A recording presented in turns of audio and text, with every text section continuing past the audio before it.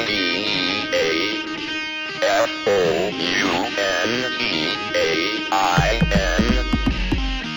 is the Idea Fountain, life-changing conversations.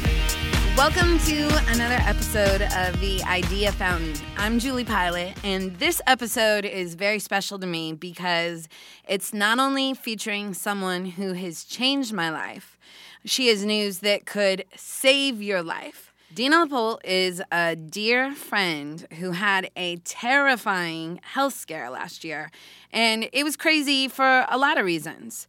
It made me think about not taking people for granted. Dina is someone I've loved for a long time, but it's so easy to go weeks or even months without connecting with your closest friends. It made me think about the medical system and the need to have people advocate for you when you're sick.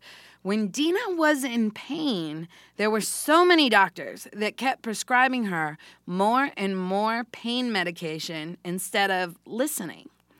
And finally, the community and positivity that rose from this tragedy has not only made Dina, but so many people in our crew stronger. Episode 3 of the Idea Fountain, the theme is Life with Dina LaPolt. Now, Dina, before we even get into what happened to you, I want to get into one fact. You've always said you live your life like an open book. Why is that? Well, okay, before I got sober in 1998, I was filled with a lot of secrets. Okay, there was a lot of secrets, and one of the things is when you get sober, you have to live an honest and clean life. Principles before personalities.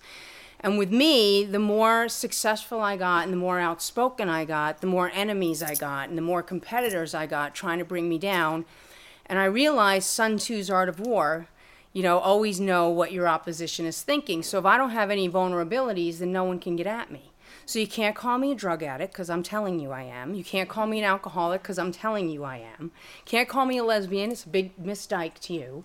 So like all these things that I have in my life, I'm an open book, and I do that for a reason so people can learn about from who I am, and also maybe that they can find the courage to be who they are.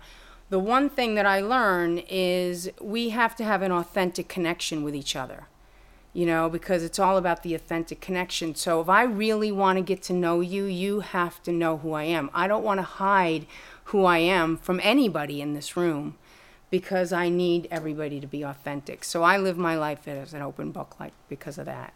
And before we get into the details of the story, also, you've told me about a concept that I've never heard before. Explain what a God shot is, without getting into the specifics. All right, so a God shot is something that happens that you don't realize when it's happening at the time, that there's a higher power that's making that happen, and later on you look back and you say, oh my God, there was something greater than me that put that there. And I've had a couple God shots in my life. Obviously, the biggest one is when I got sober. I mean, everybody knew I had a drinking and drug problem. Everybody tried to do interventions on me for many, many years. And finally, when the Playboy Playmates sat me down and did an intervention on me, which, by the way, can never relapse because I'd have to change my story because, no one gets an intervention at the Playboy Mansion and then ends up getting sober. So, but when they sat me down and told me what my drinking was doing to them and it was ruining their life, and that was a big issue. And like a month later, I was working at this law firm in Century City, and my boss had opened the Conga Room, which was like a joint venture with some of our clients. And I'd go down there at the Conga Room, and I'm like the lawyer, so I'm like, woohoo, with the margaritas and all these things. And I had the greatest time, and I'd do all these drugs in the bathroom and the best time. And then my boss one day at work says, can we go down to the Conga Room, we have to have a meeting. My first thought was like, oh my God, what it was the last thing I did at the Conga Room. And we get down there and everybody's bringing me shots of tequila, and it was really embarrassing for me. And I knew I couldn't stop drinking, I couldn't stop using. And my boss walked me to my car and he said, and I go, I can explain all this. And he said, no, this is my place of business, and you coming down here and acting like, the neighborhood drunk and doing all these things is crazy, and that jeopardizes my relationship with you. And I heard that, And it was a God shot because right away, every part of my life flashed before my eyes. I mean, I literally saw myself going nowhere and completely like toothless and homeless. Like that was my first God shot that I really consciously know. And then I've had others, but relating to this illness, I've had a few God shots that I didn't realize were God shots. And for people that don't know you, that are listening to this, explain what your life was like in March of 2017. Like your business, your family, just like typical week, including SoulCycle. Okay, so in March, so every year I teach this class at UCLA, and I'm going into my 18th year teaching the class. All right. You know, it's every January through March at UCLA called Legal and Practical Aspects of the Music Business, and I do it. And I have, you know, it's everybody knows, Shirley's written about it. It's very high profile. There's a lot of people in this room that have taken the class. Hello. You know, anyway, and speakers that I have in the class. Eric has been speaking for 10 years in the class. But, you know, I was feeling very fatigued in March, very fatigued. And I even said to my wife, my beautiful wife, I said, yeah, I think I'm feeling my age. And she goes, honey, you just are biting off more than you can chew. But I was really fatigued. And you know what? It should have been a lesson in my office because I had my assistant order me a blanket to hang on the back of the door so I could take naps before my class on Tuesday night. That should have been your first fucking indication that this bitch is something's wrong with her. But what happened, you can edit that out, right? No, it can Okay. be, this is the internet. It can be. All right. Oh, great. I love the internet. No, I don't. So anyway, I was feeling very fatigued. But the one God shot that I had, 2 God shots happened that I didn't realize were God shots. The year before in August 2016, I was going to get a neck lift. And I paid a deposit to the plastic surgeon. Like I'm an open book. I don't give a shit, right? So I was going to get this neck lift, and I bring Wendy to the doctor to meet the doctor, and she like grills him 8 ways from Sunday, and she's like, okay, he's qualified, I can agree to this. So I pay the deposit. So my friend Lynn says, well, you can't go get this surgery. You have to go see Chakrapani. I said, what is a Chakrapani? She goes, Chakrapani's the Hindu Vedic astrologer, and he's got to pick a date for your surgery, and you got to go see him, and da-da-da. So I go see this 108-year-old Indian guy who's like, you can't have the surgery. Your Mars is in Rahu. I'm like, oh, my God, my Mars is in Rahu. I'm screwed. He goes, no, just until February 11th, 2018. Now, this is August 17th, 2016, and I'm thinking to myself, wait. This is August 2016. I can't get my neck lift till February 2008. I'm going to look like a chicken. Like, how am I going to get through all this, right? But Lynn's like, you have to listen to Chakrapani, because if you don't listen to Chakrapani, you're going to come out, your fucking nose is going to be here, there. It's like you're all bad. So I postponed the surgery, lost my deposit, and I'll tell you the reason that was a God shot, because when I did ultimately have the surgery, they could go through my neck, which is good. If I had the neck lift, they wouldn't have been able to go through my neck. They'd had to go through the back of my head, and they would have had to move my vocal cords, and I would have had serious vocal disability. Of course, I would have had the most colorful sign language in the country, but nevertheless, that was a God shot.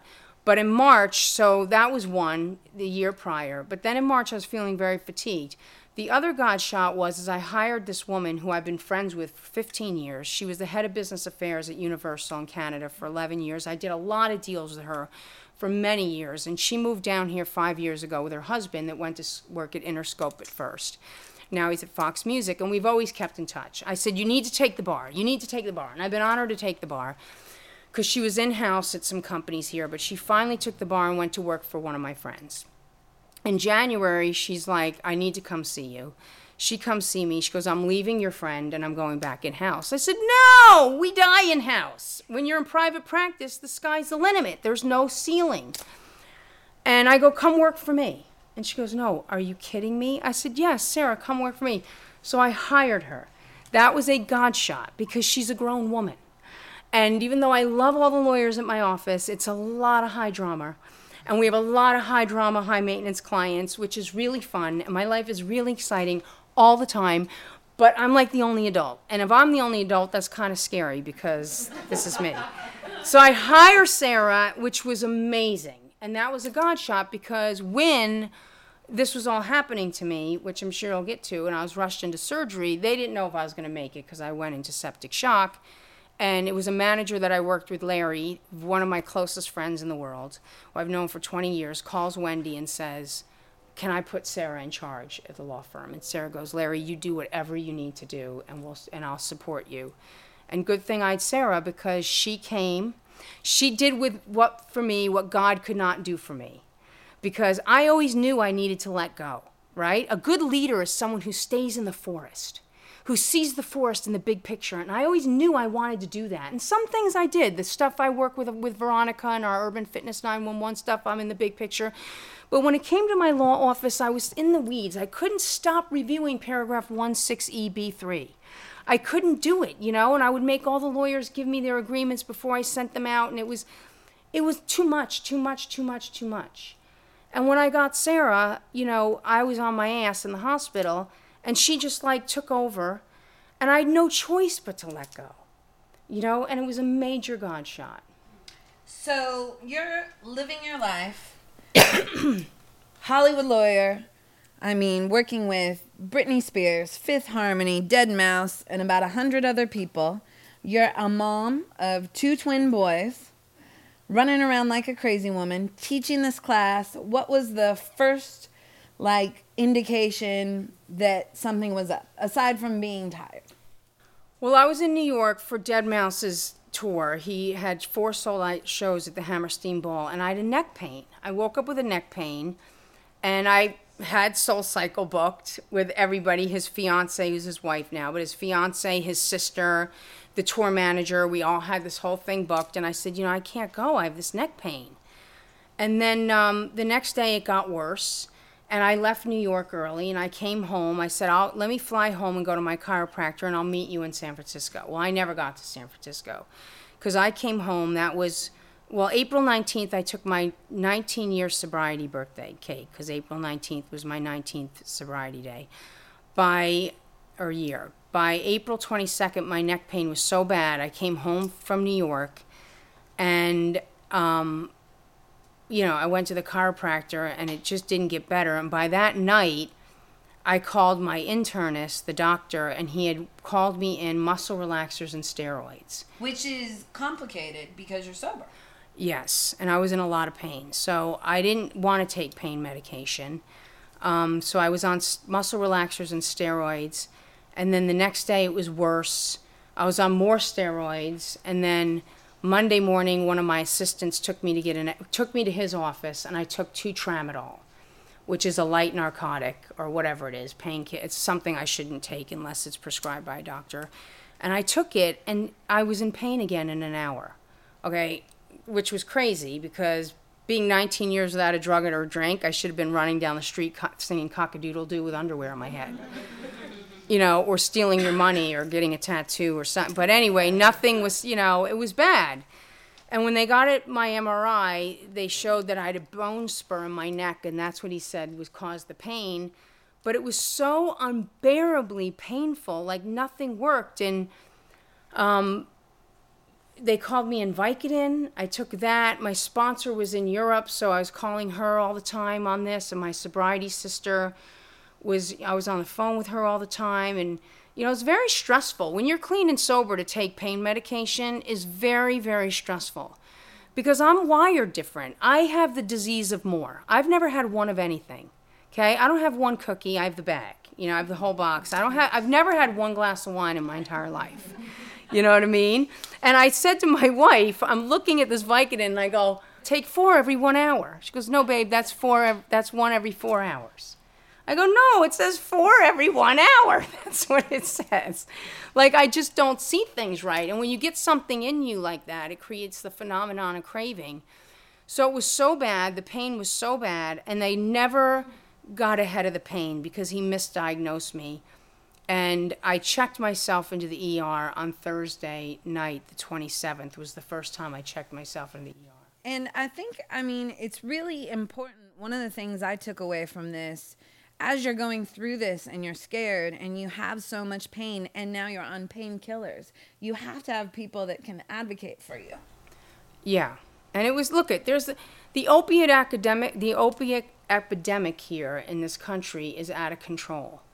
And I later found out from my surgeon, who's amazing and saved my life, but he's like, Dina, I really did not know who you were. Like, I thought you were just a drug seeker, because, I mean, look at the chief of medicine at the Keck School of Medicine at USC was just dismissed for being a crystal meth addict. It's all over the news. And it's like he's been doing crystal meth at the campus for a year and seeing patients. And, and I'm like, I'm an alcoholic and a drug addict. Don't give me too much pain medication, but I'm in so much pain. He's like, everything that you said was like a drug-seeking person. And if you didn't have these people around you telling me, like my friend Steve Longo, who I've known for 15 years, who's my sobriety brother, he literally told the ER doctor, he's like, you stop fucking with her, okay? He's like, you're going to do what we say, or in a hot minute, I'm going to have all of Hollywood here taking you out. Like, he was like, literally went into the ER and was like producing an episode of Oprah.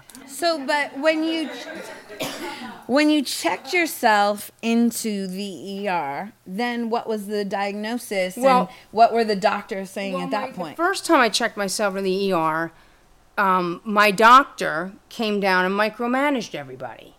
So he came down to the ER, micromanaged everybody, and I remember he knew the woman in the ER, and they went to med school together, and they're just like, and I got released that night, and I was fine. I realize now, when I read my medical report in rehab, I realized that he just had me on a morphine drip the whole time. They didn't do any other tests. So on Friday, I was feeling fine. Like, I couldn't move my head, but I was fine. I actually went down to the shrine to meet Deadmau5, who became my security guard, took my water, my purse, and anybody that came near me, he's like, what do you want? Get the fuck away from her. So he was like my bodyguard the whole time, because I couldn't move my head, and I thought I was going to get an epidural on Monday. That's what they said. They said, you're going to get an epidural Monday, May 1st, and you have to suck it up because the epidural was going to take out the bone spur. But on Friday night, it got so bad that I couldn't, we had to move the recliner chair from the living room, remember, hon? Into the bedroom. And the only thing that helped me is when I would sit in the recliner chair and I pulled my head off my shoulders. And I would sit there crying in pain. And at this point, our house was completely upside down. My kids were freaked out. My mother-in-law was coming over every night to be with the kids while Wendy was trying to figure out what was going on, arguing with my internist. It was awful. And by Saturday, it was so bad, he drives me over and said, okay, this is a very profound.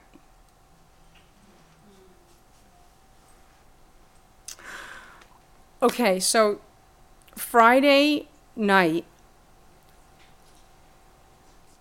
April 28th, so really Saturday morning at 2:30 in the morning. I'm in the living room, in the recliner chair.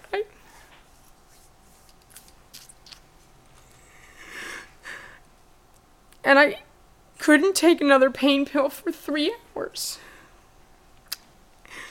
And I didn't know if I can do that, so I started thinking about killing myself.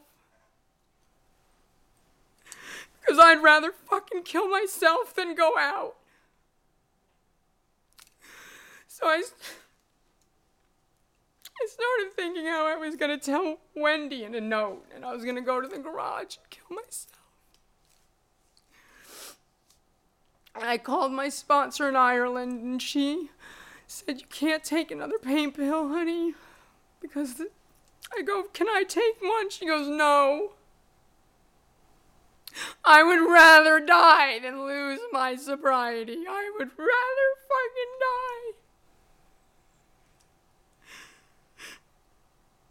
So she stayed on the phone with me for 3 hours until 5:30 in the morning. And I took a pain pill at 5:30 in the morning. And by 6:15, I was in pain.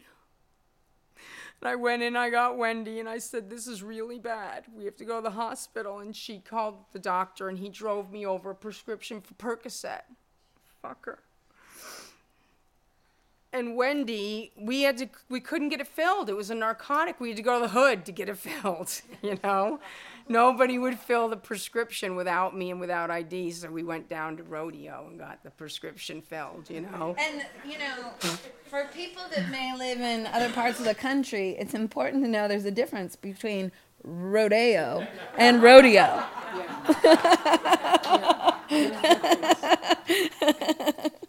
So she got it filled, and the doctor said, and the doctor, my sponsor conferenced me in with the doctor, and he said, when Wendy gets back with the Percocet, she's to take 2.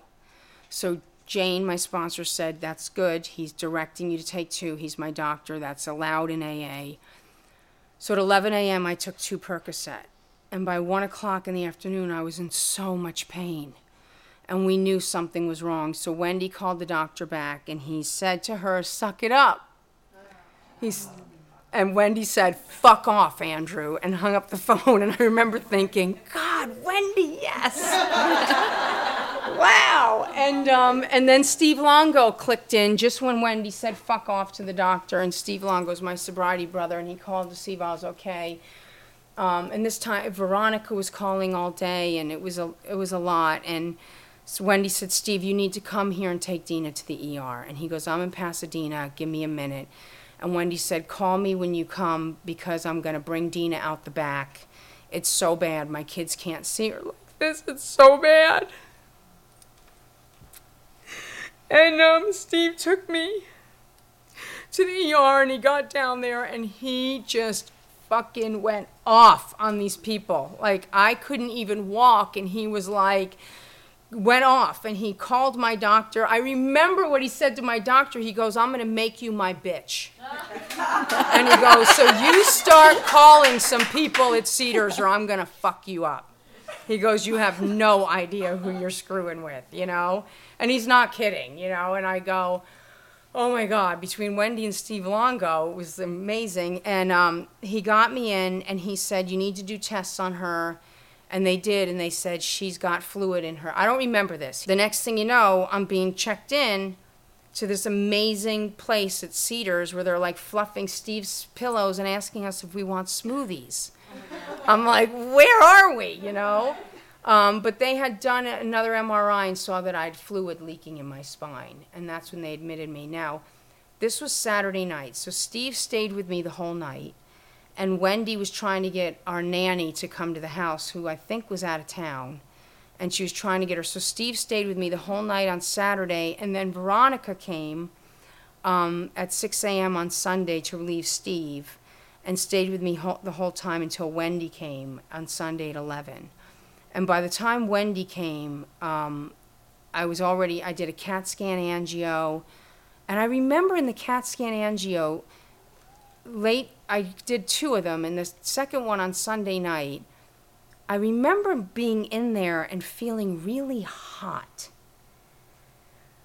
And I was really hot, and when they pulled me out, I wiped my head, and it was soaking wet. And I hear the guy go, she's sopping wet, dude. And the next thing you know, they're running with me on the gurney, because I remember running with me, and everything hurt. Like, I kept screaming that my hip was broken. I'm like, my hip is broken. That I remember. Like, I was driving my surgeon crazy. I'm like, my hip is broken. He goes, well, I have to treat this. And he called another doctor from his office to come to do an x-ray on my hip because I was literally screaming about my hip being broken. And then they moved my arm, and that felt broken. And I don't know, the next thing you know, Wendy comes in and she sits down really scared, like, because Wendy had already come to the hospital then. And she said, you have to go into surgery. I go, okay. I mean, at that point, I was literally like,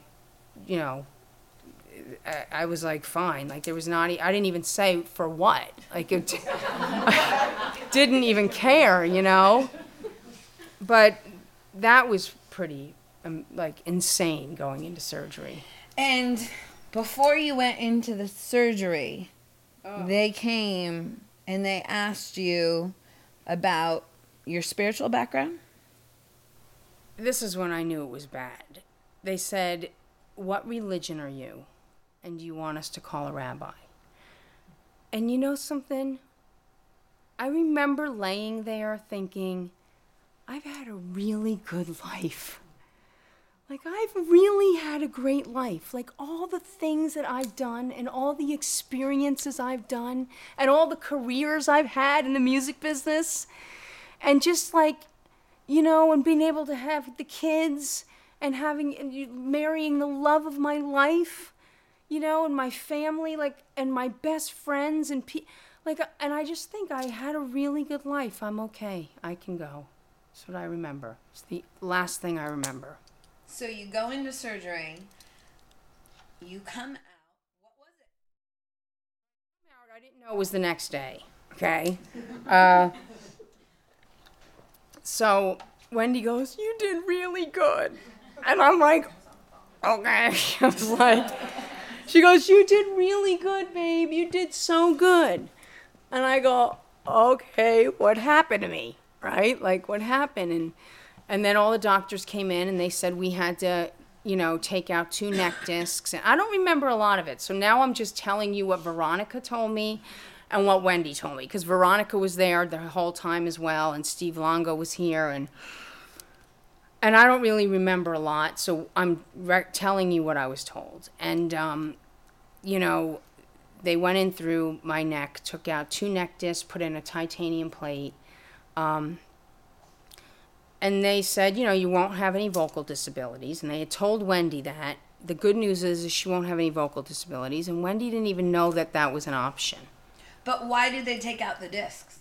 Because they were infected. So what had happened is I had an infection that lodged in an arthritic part of my neck.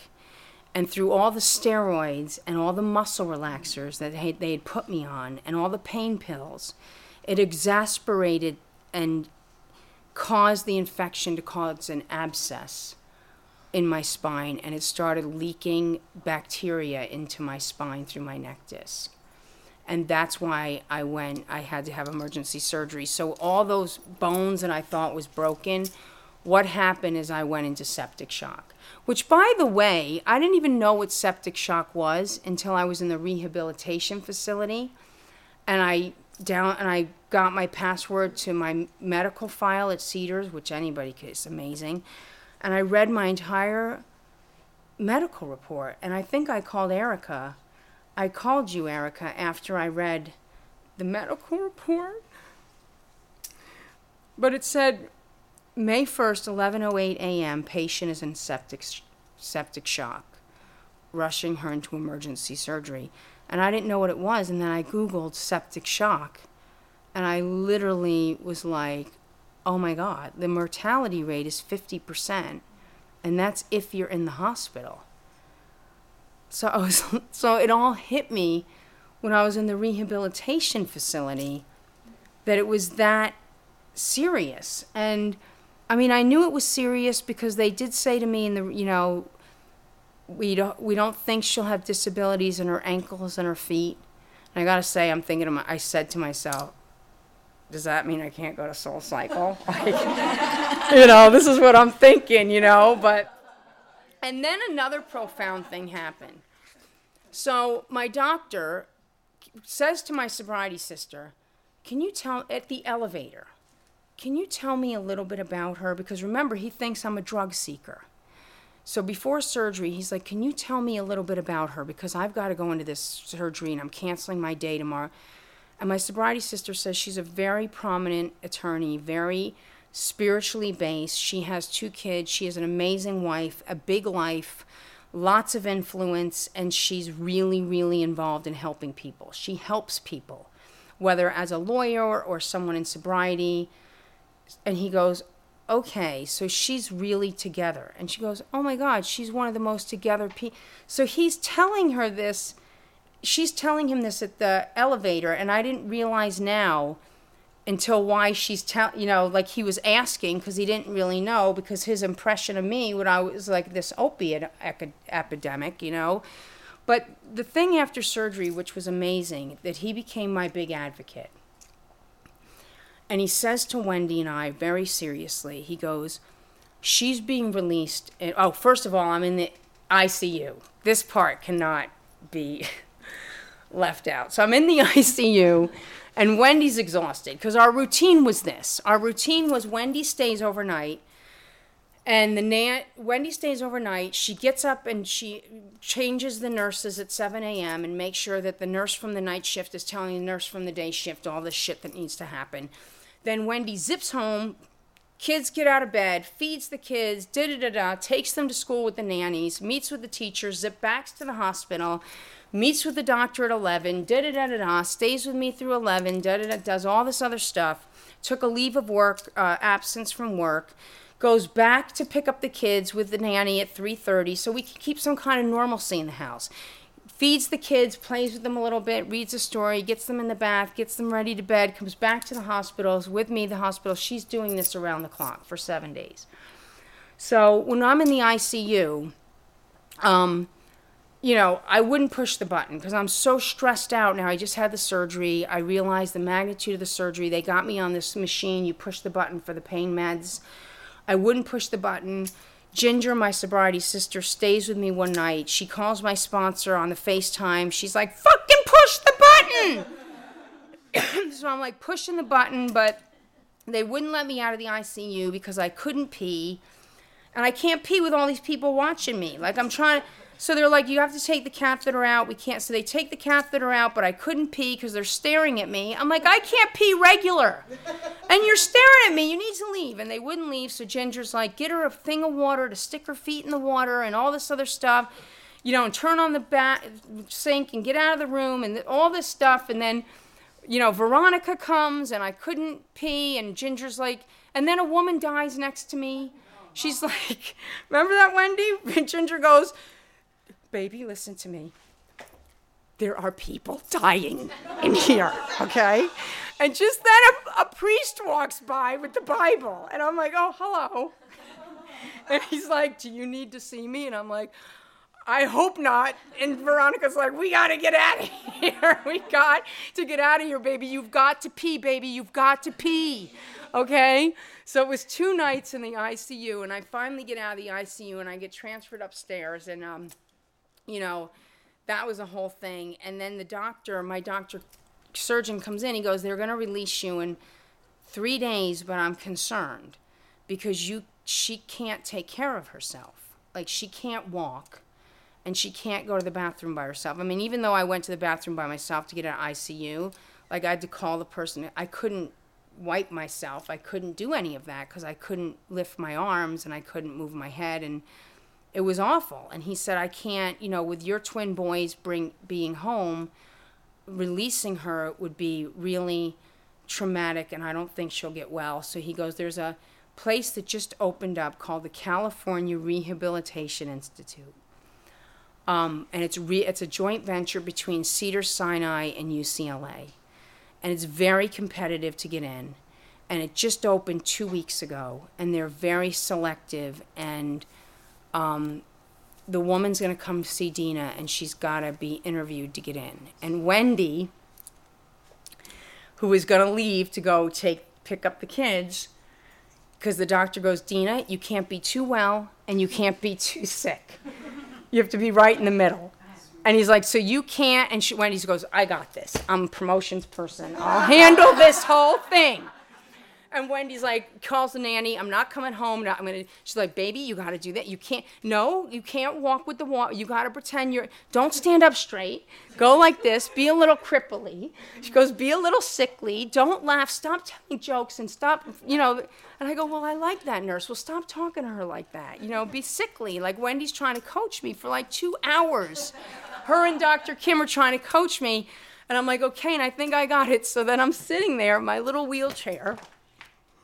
Okay, and the woman's coming to interview me, and she comes in, and they go, Dina, this is Yvonne, and I look, and here's this 8-foot-tall lesbian with a bow tie, and I go, hi, I'm Dina, and this is my wife, Wendy. Boom, I'm in. I love that. And before we talk about what happened at the rehab clinic, we did talk about Sarah running your firm while you were out. We talked about it being a God shot. Still, it's really a tricky situation to decide how to run your firm. I remember you telling me that one of your former clients, Afeni Shakur, Tupac's mom, actually had a big impact on how you wanted to communicate to your clients about what was going on? Everyone in this room has been close to me for 15 years, 20 years. Know that this woman is responsible for who I am today, besides my mother. And she taught me to live with no compromises, no regrets. If you don't stand for something, you're going to fall for anything.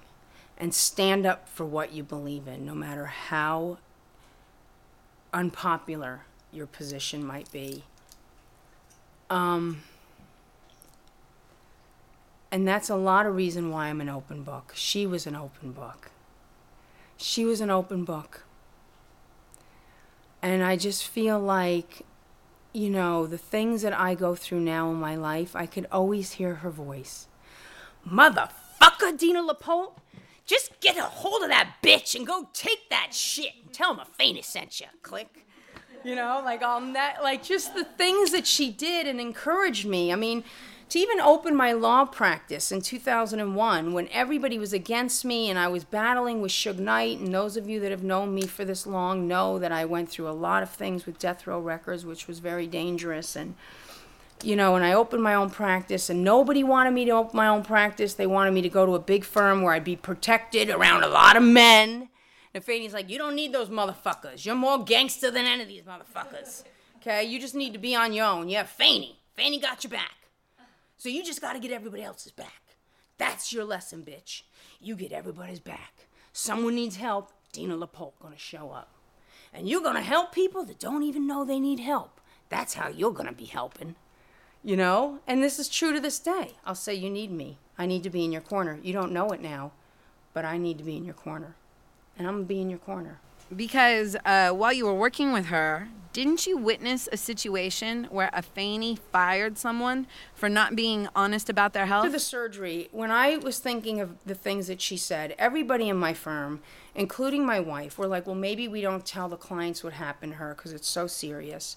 You know, maybe we say, you know, whatever. And I said no. Remember, Wendy? I go, nope. Because a Fanny would tell me to tell everybody.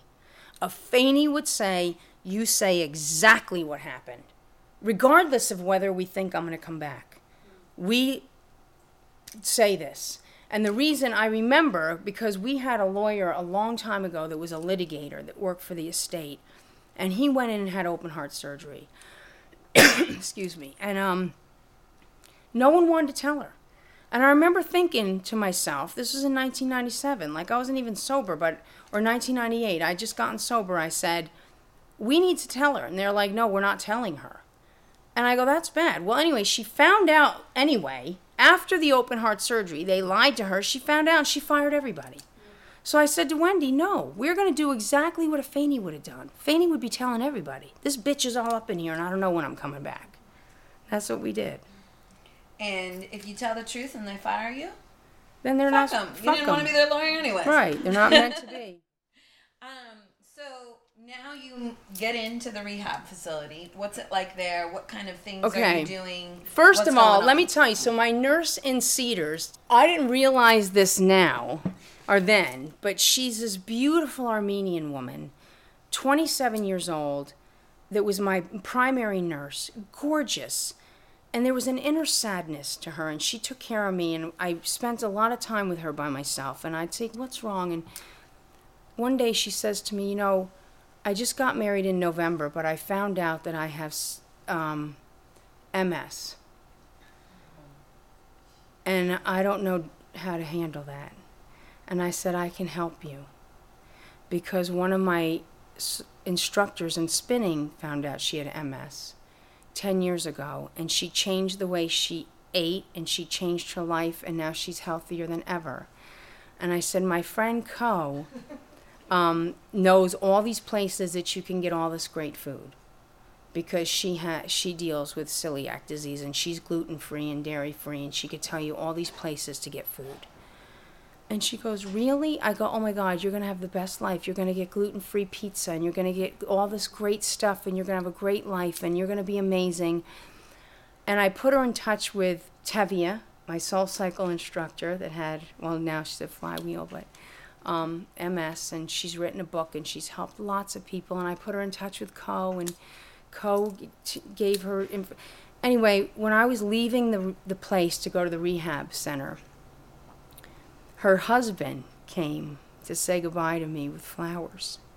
He said, and I said, I love you. And she goes, you've helped me more than I'll ever have helped you. And I remembered that, and he was crying, and he gave me flowers, and he said, thank you so much. And when I went to the rehab place, I was going over there. We were in that van, remember Wendy in the back? And I go, Wendy, because they said she's cleared for 21 days. I go, I can't be up in anywhere for 21 days. I got shit to do. Wendy goes, you need to listen to the doctors. And I go, Wendy, this is what I'm going to do when I get to the rehab place. I'm going to help people.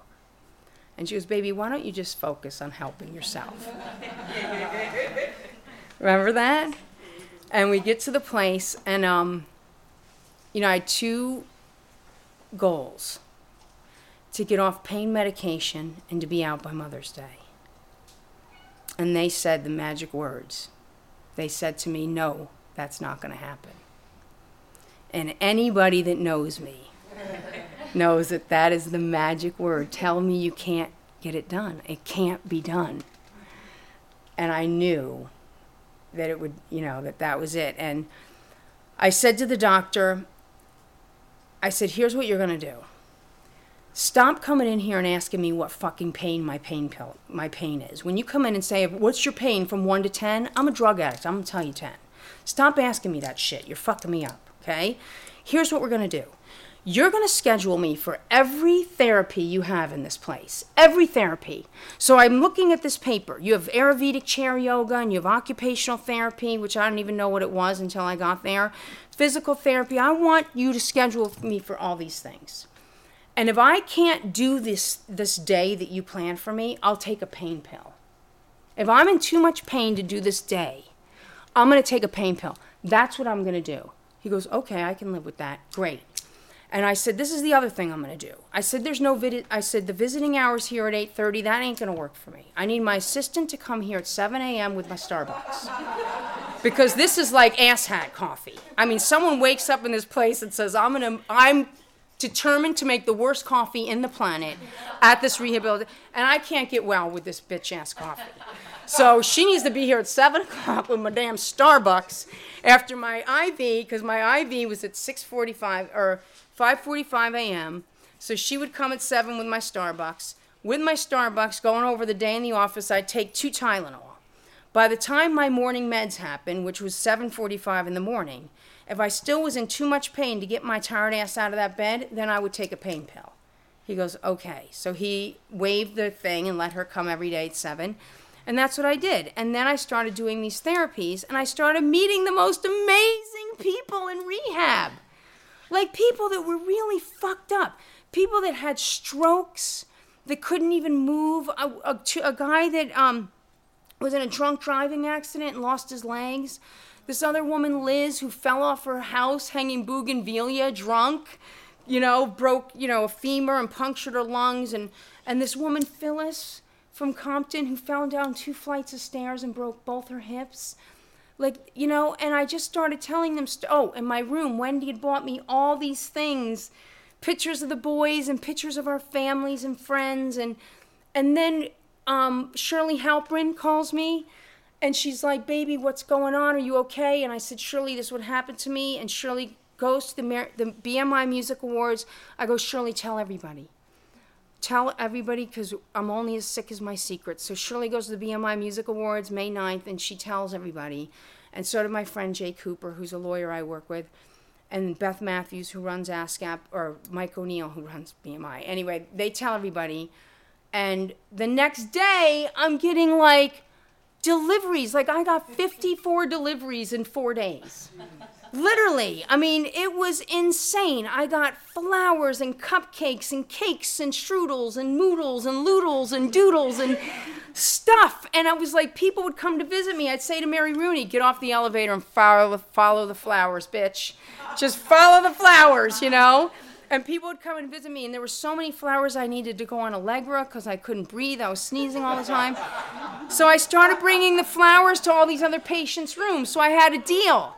I said, if you meet me, if you get out of bed today and you come to occupational therapy with me, I'm going to give you this bouquet of flowers. And they go, really? I go, yes. So they'd come, and I'd go, oh, you get a flower, you get a flower, you get a flower. And then I'd have people come to my room for snacks. So I go, if you go to Ayurvedic chair yoga with me, okay, you come to my room and you get some cookies and milk. So I started helping all these other patients, like with all this stuff, and it was amazing. As soon as I started helping people, and by the way, occupational therapy, for those people that don't know what it is, because I never did, but they help you in your everyday life. So in occupational therapy, one of my biggest tasks to learn was to take a shower. I learned how to take a shower by myself. Trust me, I had to take a shower with this hot nurse. I'm like, girl, I cannot have to take a shower. You need to go out the door. But she's like, no, Dina, I have to watch you. I'm like, then go get the fat, ugly, hairy guy, because I cannot stand in the shower with you. So anyway, she did. She got the fat, ugly, hairy guy. I go, I'm fine with you. Turn around. Stop looking at my ass. But anyway, so I had to learn how to take a shower. I had to learn how to blow dry my hair. So one of my tasks was, they have a fake kitchen at this rehab. So I tell Wendy, today I'm going in the kitchen to learn all the kitchen tasks. And Wendy's like, okay, that's going to be interesting. So I get to the kitchen, and she says to me, I had to learn how to make the bed. She's like, don't make it like that. You're going to further injure yourself. Make it like this. Don't make it So I had to learn how to do all these things, because I have 3 jobs in the house. Make the coffee, make the bed, and what's my other thing? I think that's it.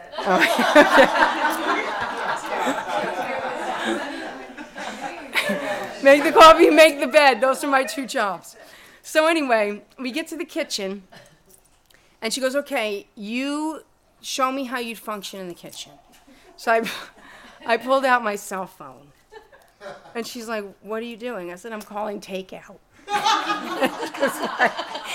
Anyway, so I had to learn all these things. So in occupational therapy, you learn how to get along in everyday life, which was really incredible. But all these therapists that I had. Now, you guys, this is an incredible thing that I got, okay? All of us have been in the music business our whole life, right? Right, since we were young, music is our life. We are all in the music business or in the educational nonprofit sector. This is what we do. We give, right? And my whole family's in education. So the only 2 occupations I know are music and education. That's it. I don't know any other occupations, really. A brief stint at Enterprise Rent-A-Car, but I got fired. But, no other occupations. But here I meet all these therapists that are 30 years old, amazing women that all were sports people. They were like sports kids. They were sports, into sports from an early age, like we were into music. And they go to college for sports, like rugby and badminton and gymnastics and things like that. And while they're in college for sports, like I was in college as a music major, I realized the first year in being a music major is that everybody's better than me. So I got to figure out what else am I going to do in music. Like them, they go to college and realize, wow, there's all these other people. But so what am I going to do? So they all become physical therapists and occupational therapists, and they're all getting their master's and their doctorate, and they're all really passionate about their field. So I started talking to them about their lives. I'd be like, tell me about your life. So all these young people that were my therapists, I would, as they're walking, by the way, this is funny, Shirley, the California Rehabilitation Institute is right smack dab in Century City. Greenberg Traurig, Loeb and Loeb, all these law firms I fight with all day. I go, could you not put it in a better place? And then I had to walk around the block in my robe with my ass hanging out, and I'm like, I hope Gary Stiffelman doesn't drive by, 'cause you know what I mean? But anyway, it was really funny. So I would just spend time with these therapists just asking them about themselves, and they were telling me all about their lives, how they were on these teams and did all these things. Anyway, it was a magical, magical place, and I really believe that because I was there, I recovered so quickly. And by the way, I was supposed to be there for 21 days. I got out in 8. I did. I got out in 8 days. And I got out 8 days. 8 days, and I mean, tell them what you did for Phyllis. Like, what was going on in her life? She was from Compton, fell down 2 flights of stairs, but both her hips. Felt kind of abandoned, right? Like her family wasn't around. Yeah, her daughter had come to see her one time in 3 months. She had no hope. I would go to her room with my little walker. I go, come on, Phyllis, we're going to Ayurvedic chair yoga. She'd go, I'm not going today. Oh, you got to get your ass out of bed, girl. You got to get your ass out of the bed. And I would drag her with me. And I'm like, smell this, is peppermint. She goes, oh, that smell. I said, put that under your nose. It's going to make you feel, breathe in. Breathe in the flower, blow out the candle. Breathe in the, although you that have kids know that's what we do. Breathe in the flower, blow out the candle. So I'd be saying this to Phyllis, and, you know, I basically just was like telling her stories about the kids, making her go to these things with me. You know, and then when I left, they have like they call it the fishbowl, but in the fishbowl is like, you know, these iPads. So I set her up with a Yahoo email address that she could email me and check in and stuff like that. Yeah, I mean, she didn't have any hope. And, you know, she had some challenges, right, even with work. Like, she didn't know what she was going to do. Yeah, because she worked for a big grocery store chain for 42 years and didn't even have disability.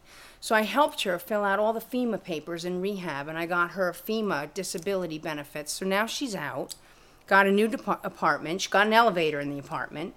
You know, she has federal disability benefits and stuff like that. So, you know, one of the things that was great with these people in rehab, I go, bitches, I got 7 lawyers at my firm. So what do we need to get? You need some paperwork filled out? I got you.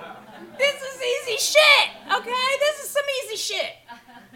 Unprecedented. So you're supposed to be there 21 days. You get home in 8. 8 days. And then what was it like reuniting with the boys?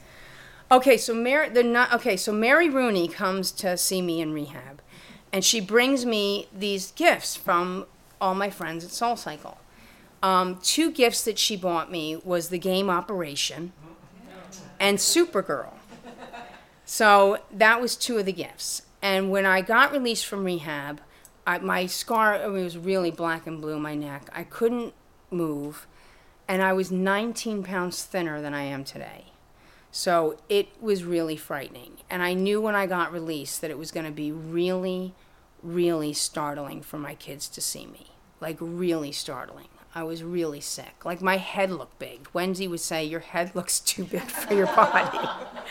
And I always used to say, honey, you can never be too rich and too thin. But you know what? I'm changing my shtick. All right? Anyway, so I got home, and I said, Wendy goes, what are you going to tell the boys? I go, I got to make it fun. Like, I gotta make it fun, because this is sickly, you know? So we get in, and the boys, I get the 2 games, and I said, and they were looking at me. I go, babies, look at this. I go, this is Mama on here. No, Mama, he's big and fat. I go, I know, but look at this on the Operation game.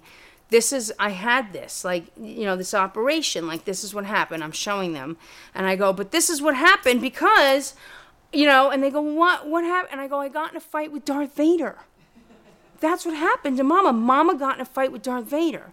And they're really, like, listening to me. And I go, but Mama won. And they go, you kicked Darth Vader's butt? I go, did I kick his butt? I kicked his butt.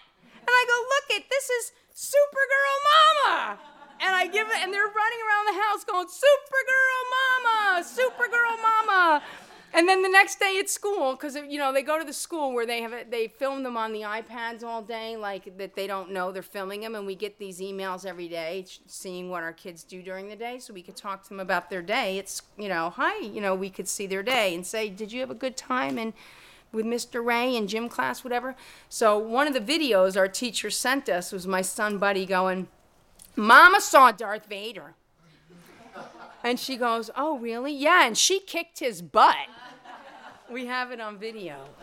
Yeah. And then I guess the next phase was starting to walk again, right? People would come visit you. And what was the deal? Okay, so here's the deal. So 10 years ago, right when Wendy and I we were together, we've been together now 12 and a half years. So we were together, but we didn't have kids. Julie, Lori Risher, Monica, sometimes Amy B. We'd all go to this VIP yoga room with some other women in music, like Melanie Scull, some other people, Michelle Osborne. Okay. It's funny. It's a whole nother topic. It's a whole nother podcast. Anyway, so we'd all go, and Prophet, and we'd all go to yoga, and after yoga, we'd all go across the street to Starbucks, and we would just talk. And it was community. And when we were together, things happened. Jobs got promoted, people happened, people came into our life. We'd bring people into VIP yoga, they'd feel the magic, we'd go have coffee, we'd cross-pollinate, things would happen. Well, when this happened to me, we get busy. And since we had kids 4.5 years ago, there's a lot of people, and some in this room, that I, even though kept in contact with through social media, I don't see you as much as I used to see you. And you all reached out to me. Everybody was like, Dina, I have to see you. I have to see you. I have to see you. Because everybody knew what happened. And I said, if you're going to come see me, you have to walk me around the block. That's the deal. So people would come. They'd walk me around the block. Then it's 2 blocks. Then 2 of you would come. Then 3 of you would come. Then 4 of you would come. Then it's Fryman Canyon. And then things are happening, cross-pollinating ideas. Meet Carla from Ying Bank, all this stuff, talking about that. Then Runyon Canyon, and then all these things. And now here we have Friday Morning Hike Club. And now we all go. Like, it's a posse of people that interrelate. And, I feel like we're all like the perennial generation. Like, this is us. We're ever-blooming, relevant people of all ages. That know what's going on in the world, that are current with technology, that have friends of all ages. We are passionate, compassionate, global-minded thinkers that, don't compromise our beliefs and want to share experiences and ideas and have authentic connections with each other. And through social media, knowing what each other does. Like, to see that, to be connected, to know what you all are doing, and you guys see what we're doing with our kids, is the best connection you could possibly have. Because it's that authentic connection that we can just continue to grow and cross-pollinate and share ideas and build a culture and a community. And through all of us getting together on Fridays and hiking up the mountain and being in nature, when Obama was in the White House, he used to walk around the White House and have meetings. Now I know why. Because when you're walking around and you're talking about ideas, you become brilliant. You don't just think about what you want to do. You become brilliant and you become creative. And just everything is happening all at once. All that kinetic energy is just filtering over and over as you're just out walking and talking and meeting people on the trail who then become part of Friday Morning Hike Club. It's been pretty incredible. So with all this shit that happened to me, all this bad shit, it happened for a reason. It happened for a reason because I needed to let go and let God. I needed to let go and let God. I needed to enjoy my life. I'm too afraid that I'm going to lose everything I have, that I'm not going to get what I want and I'm going to lose everything that I have. I'm too busy to smell the roses. So it took something like this for me to just stop in my tracks, let go and let God, and just be able to stop and smell the roses. And now I spend more time with my kids. I take them to school in the morning. I never did that. I take them to school in the morning. I know all the other parents at the school. I sit, I talk to them all the time. Like we call each other, and it's just amazing. It's amazing what's happened. Explain to people what your new idea is. Oh. So when I got sober, my sponsor said, because I never felt good enough. That's why I'm an overachiever. I always have to feel like I'm not going to lose everything. So I never felt good enough. So my new idea was, Dear Great Spirit, please help me to pause and know that I'm enough. And that's been my new idea for 19 years. Like, I can't seem to let go of that new idea. And they've tried giving me new ideas over the years, but never really stuck. Well, now my new idea is, Dear Great Spirit, please help me to pause and know that the universe has my back. Because for sure it has my back. It absolutely for sure has my back. And the month of May, when I was completely vakut, okay, like May 1st, septic shut in, don't know, Larry tell Sarah, all, you know, can't move, take a pee, get out of ER, take a pee, someone dying, priest, all this stuff that happened in May. When I get all my commission checks in June, it's more money I ever made the whole year came in May. So now my new idea is, dear Great Spirit, please help me to pause and know that I'm enough, or know that the universe has my back. Here's to the universe having your back. All right. Yeah. So I think some people might have some questions for you, but like, you know, I guess like one of the things that just really resonated with me through this process, and I'm curious what advice you have for people, it's, you know, one, two-part question. One, you know, the diagnosis now and how you feel. But two, also, as you're going through it, it's like, we all know there's like great sushi restaurants and bad sushi restaurants. There's good lawyers and bad lawyers, music directors.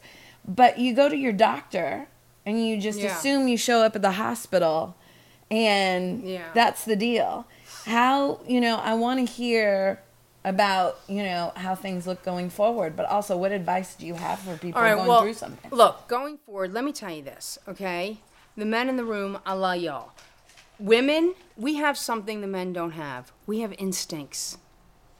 Follow your instincts. You know, when I first got sober, my boss would tell me, I've been practicing law 30 years, you've been practicing 5 minutes, I know what I'm doing. But I got my houses done, you know, when I got sober for Caruana, and she told me in my 8th house of other people's income, royalties, and commissions, I had the planet Jupiter. I go, what does that mean? She goes, you have impeccable instincts, especially when it comes to business. And you need to follow your instincts. I go, really? Fanny said, follow them motherfucking instincts. So between her and Fanny, I always followed my instincts. And women in this room, you need to follow your instincts. If it feels bad, it's bad. If your body don't feel right, it's wrong. If the job don't feel good, it's wrong job. Like, follow your fucking instincts and make a move. Think about what you want to do. So for me, we knew, Wendy, something was wrong. And even though the doctors kept arguing with us to suck it up, I knew. I said, I don't care what he says. We're going to the ER. And now what's going on with me is I'm on antibiotics through the end of the year, which is a pain in the ass because I have to take probiotics and all this shit, and it fucks with you. But, you know, they don't know if the infection is gone because the one thing that happened in the surgery is they swabbed the infection and nothing grew. So they don't know what it was because they killed it, but they also put a titanium plate in my neck. So they don't know if the titanium plate is sterile. So I'm on all these antibiotics through the end of the year, and when I get off the antibiotics, if the infection comes back, they have to remove the titanium plate, but they got to make sure that my neck is fused enough to stand on its own before they do that. So that's what's going on. And by the way, I'm pretty sure I got the infection from vitamin shots. Okay, so I got into this whole LA bullshit with my clients, getting B shot 12s in my ass, and I had the nurse come to my firm every week to give me my B12 shot and the whole thing. Very LA, but what happened is, and I know what happened, is that I got a B12 shot, and I remember that, you know, it hurt, and I have text messages to him saying that my ass hurt, and he goes, rub it out, sometimes it hurts. But then it developed a little mass back there, and he switched cheeks. So what had happened is I think that I had some kind of infected needle, and it lodged its way in my body, rested, which is why I was so fatigued in March. When I was teaching my class, taking a nap on my couch with my new blanket that hides behind the door. By the way, I gave the fucking blanket to the homeless person because I don't need no blanket no more. And that's what happened. So just don't do that. Wow. Yeah. Anybody else have any other questions? Well, how will they know if the infection is back? Because I will not be me. So You have to wait to see if you're feeling agitated or in pain. I have a prescription for an MRI that I carry with me at all times.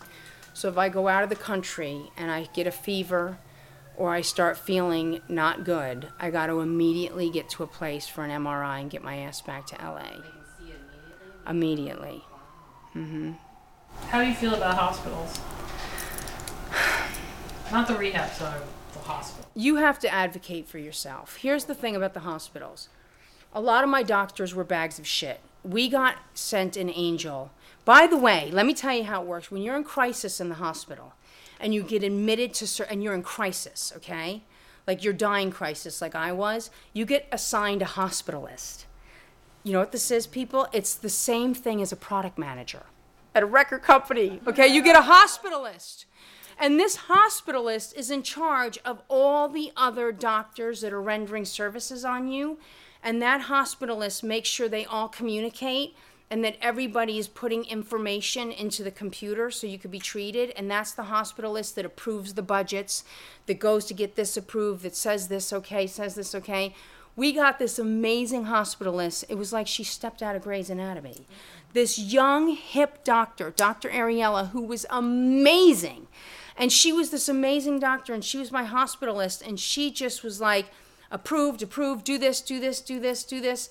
I'm since very close friends with her now. She and I have become very close friends, and she was my hospitalist, and that's amazing. And if you get a good hospitalist, that hospitalist advocates for you. So just like a product manager at a record company, you get a good product. You know, the difference between having a flopola and having a good record is your product manager. Okay? So you got Val Pence up in that bitch, and you're going to go platinum. Okay?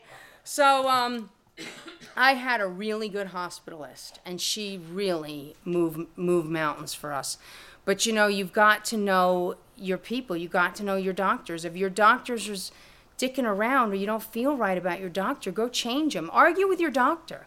Like, the thing is with me, I would argue with the doctor because I'm also, like everybody says, lawyers, doctors, lawyers. So I'd throw that in their face. I'd be like, just because you're a fucking doctor doesn't mean you're right. And you're even second-guessing yourself now, so shut it. Like, this is how I would talk to these people. It was crazy because they'd be telling me some shit. Like, my internist is like, well, you know, because I later said to him, because now I have a new internist, and before I left him, I sat with him and I go, I'm going to do you a great favor. I'm not going to sue your ass, but you committed medical malpractice on me, and you need to rethink your career path because you fucking suck at your job. And he was like, excuse me? And I go, if you didn't have the micro laws in California, I'd sue you just for fun. But I can only get $250,000, and I make that in a fucking month, and I'm not going to do that, okay? But I'm going to save your ass because I'm going to give you the opportunity to get the fuck out of this profession and go do something that could really help people, okay? Because you almost killed me because you didn't listen to me. And he goes, Dina, we're professionals, and we do the best we can. I said, you know what? The difference between you and me, Andrew, is I know my clients. It's not cookie cutter. I don't tell Steven Tyler the same shit I tell Brittany. Like, you have to know your clients. Know your patients. Okay? I was 19 years clean and sober off drugs and alcohol. You had me on Percocet, Vicodin, Tramadol, telling my wife to suck it up. Fuck off. I'm giving you a year to change your profession. Because I'm telling everybody that you're a fucking quackadoodle-doo. All right. I think, you know, this story is so powerful. And as this is happening, I can't even imagine what your life was. Because I think for all of us that care about you, things were just happening so fast and were so shocking and so unbelievable. But, you know, I wanted to get people together here today because we care about you so much. And you are so smart and so beautiful and so connected. And I'm sure every single person in this room has had a time in their life where you have saved their ass. And so I think just to close out, I'd love everybody, I'm going to go around the room. I want you to say one word that you think of when you think of Dina or this talk. And I'm going to start with Monica. Strength. Heart. Compassion. Rock and roll. Me? Trooper. Badass. Michelle. Is it on me? Oh. What's that one word? Doing it all, having it all. My mother, number 3. My everything. Powerful. Strength. Luminescent. Inspiring. Empathetic gangster. Fortitude. Inspirational. Courage. Fierce. Oh. Scrumfulescent. Magic. All right, Dina. I love you, Julie. I love you too. That was fun. From the living room of Julie Pilot. There we go.